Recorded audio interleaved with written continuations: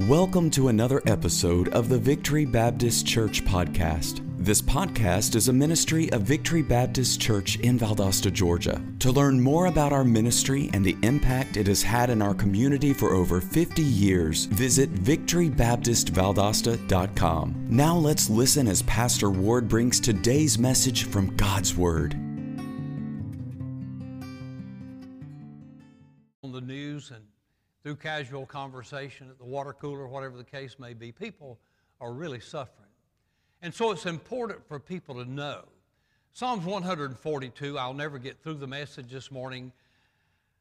I don't know, I've been an emotional basket case recently. I don't know if it has to do with my being a little bit more aged than I used to be.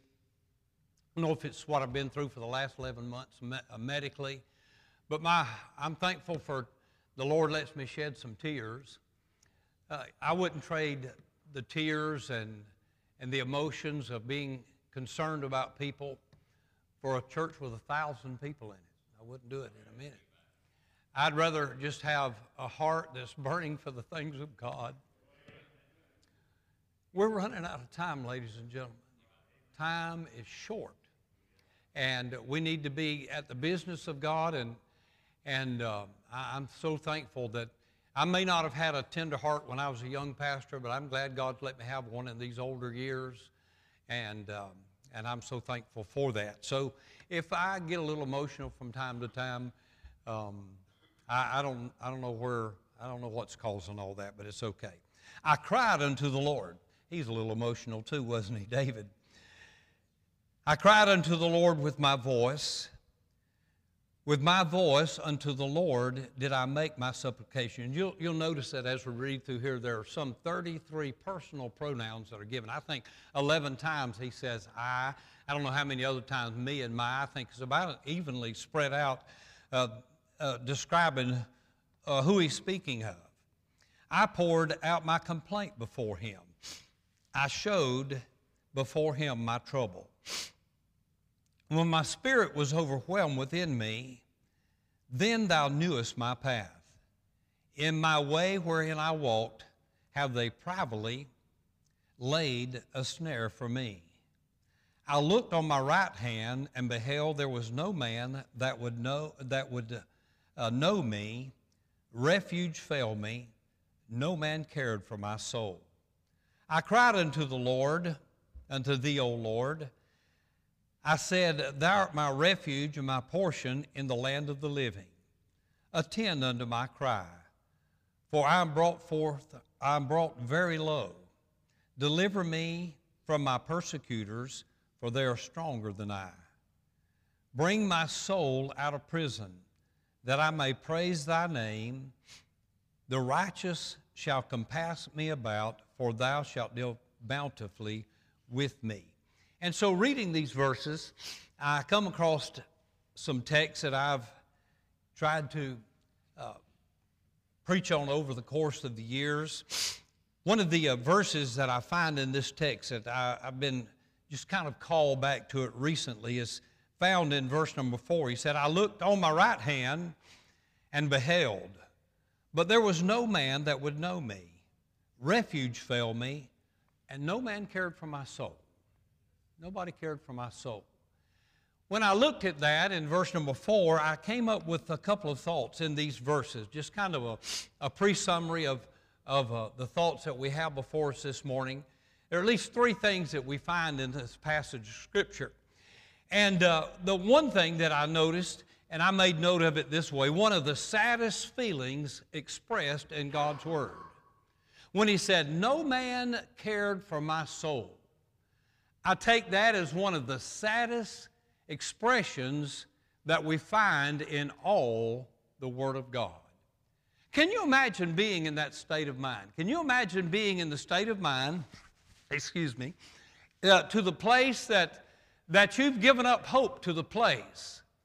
That as you looked around about you and you looked at your friends and you looked at your family and you looked at your neighbors and you looked down at the church, and you looked across the government spectrum and you looked at all of the possibilities, and the summation of it all was this: no man cared for my soul. You looked at all the programs and all of the agencies that tend and kind of lend to the idea of helping people. And even at the end of that, he said, nobody cared for my soul. While people will, most of the time, they'll be concerned, and I know that you're concerned about the things that are going on. You're concerned, and I'm confident that we'll have a tremendous response around here. If it's any less than that, I would be greatly surprised. I've already had several people to call me, by the way, and say, hey, preacher, what can we do? You know, what can we do? You know, sometimes, you know, people they just get desperate and they want to do something. Do I jump in my old truck and grab my chainsaw and a parcel of tools, and do I just take off down there and just find somebody that I can help? We've done that before. We've done that before. And we should do those kind of things. And so we see that one of the saddest feelings expressed in the Scripture are these words: no man cared for me. I can't imagine that. I have been blessed these 72 years here on planet Earth. I've been greatly blessed. I've been around, thankful for a great family and great friends, a great church, and a family of people that you know that if you get in a stressful situation, if you get in a real troubled situation, there's going to be people there to help you. This church has never failed. Not one time, not one time.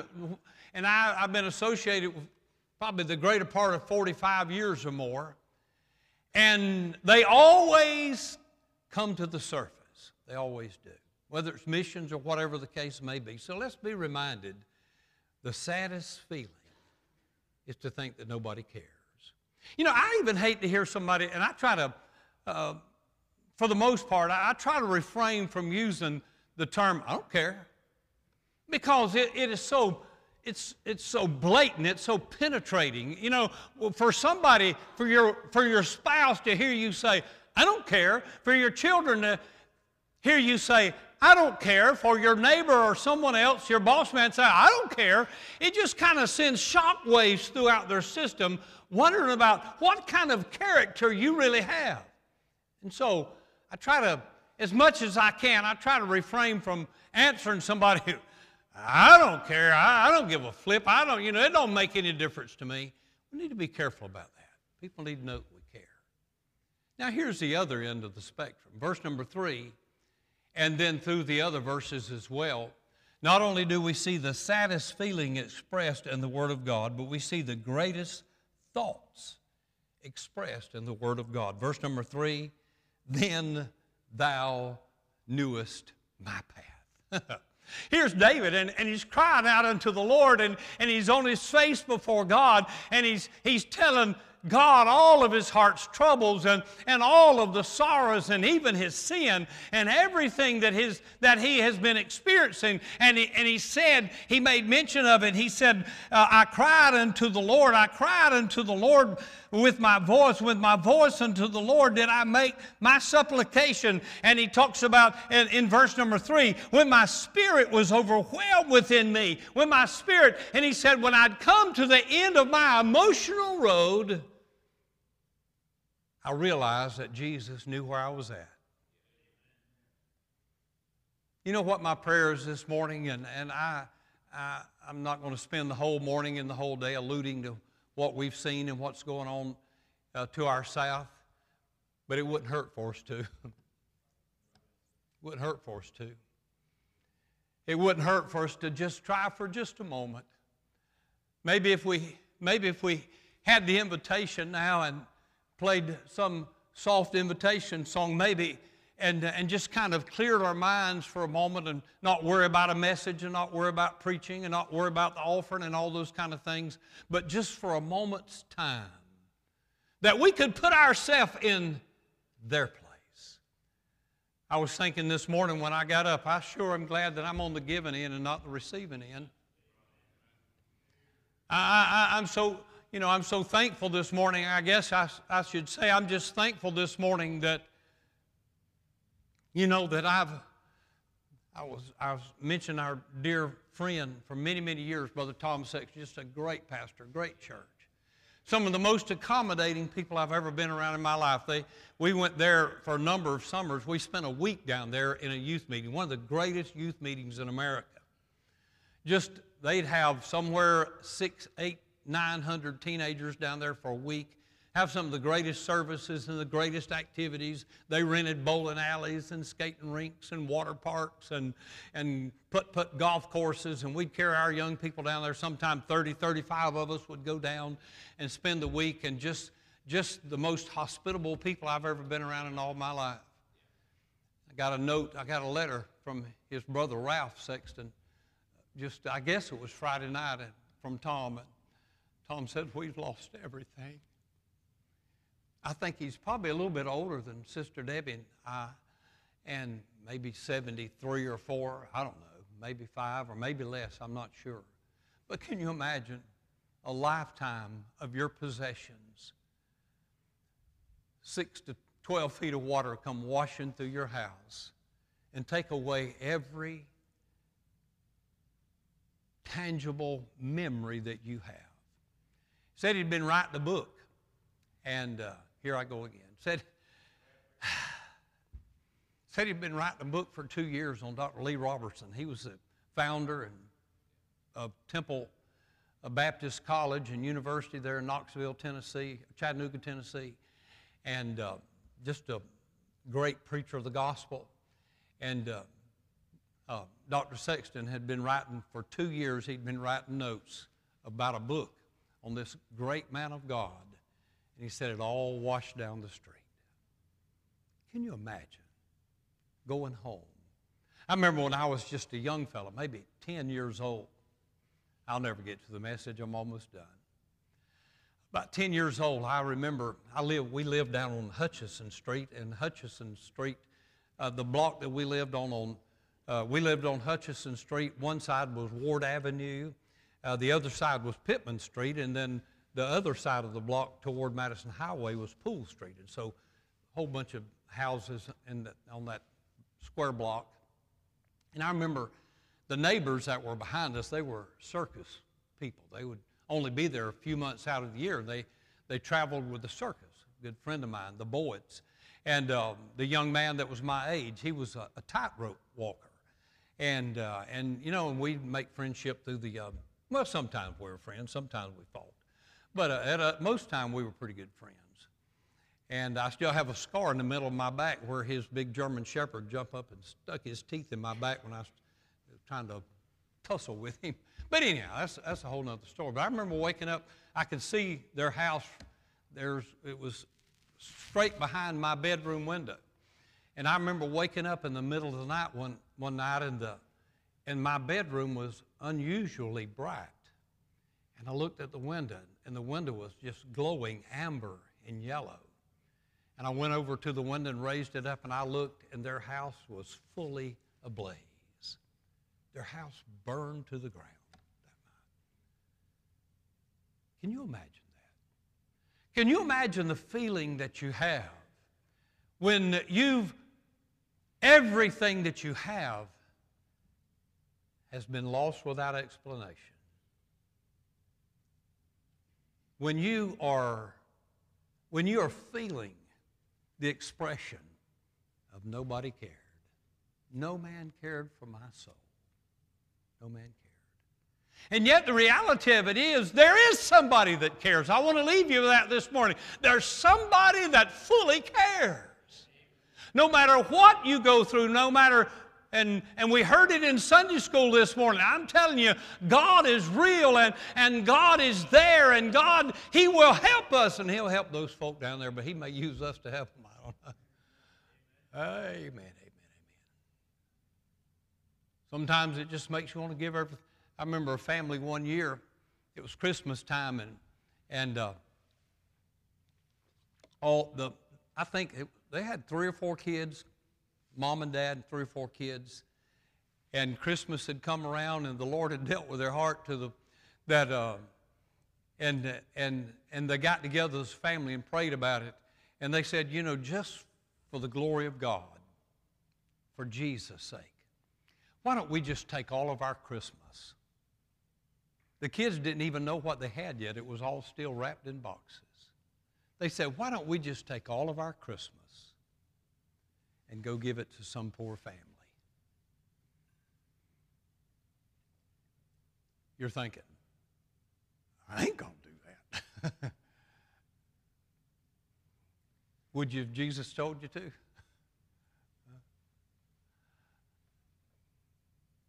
I tell you, we'd be better off with nothing and have the blessings of Jesus than to have all this world's goods and not have the presence of His glory on our lives. And so here's the message. I have 5 points to the outline. I went through 5 stories in the New Testament that summarize the truth that I've just shared with you. And we're not going to look at it this morning. The outline looks like this. In Mark 10, 46 through 52, He hears us in our distress. There's the blind man, and he's crying out, and they say, shh, be quiet.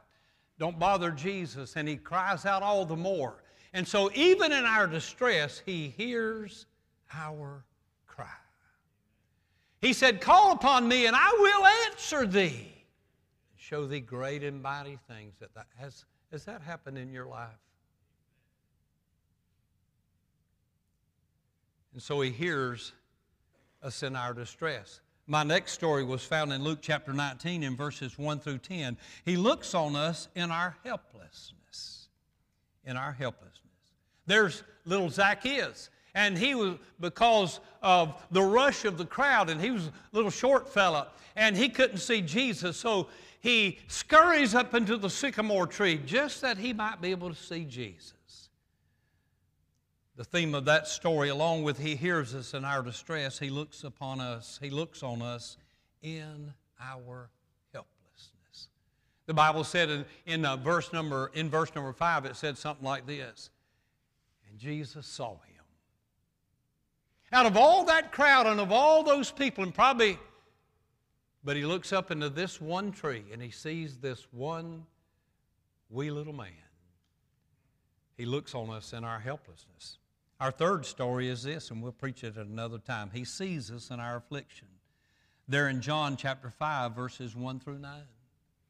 And then not only does He see us in our affliction and hear us in our distress and look on us in our helplessness, He sees us in our affliction, but He comes to us in our trouble.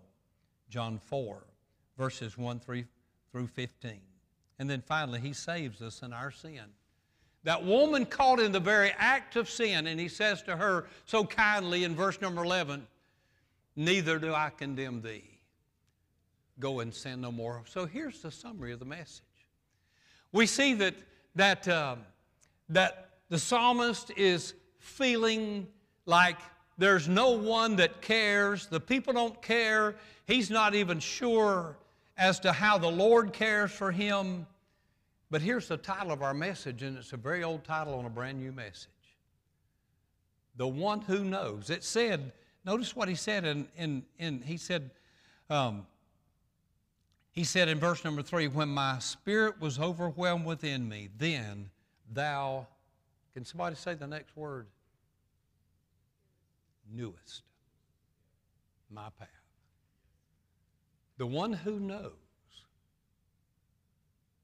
also cares. In all the 5 stories that I just threw out to you, it's obviously that when Jesus knew, and He always knows every situation, but when they called on Him, knowing their situation, the third and final thing, there's the title of our message. The one who knows is also the one that cares, and the one that cares is also the one that helps. He is one and the same. He knows, He cares, and He helps. And the psalmist said that, and down through verse number 7. It's all in the story. It's all in the story. Thank you for being such a good audience this morning. We have the pianist to come at this time, and we'll have a song of invitation. Brother Greg, if you would come in just a moment, we may sing a couple of stanzas. If you would stand with us today, the altars are open, whatever your need is today. I just wanted to encourage you. Jesus really cares.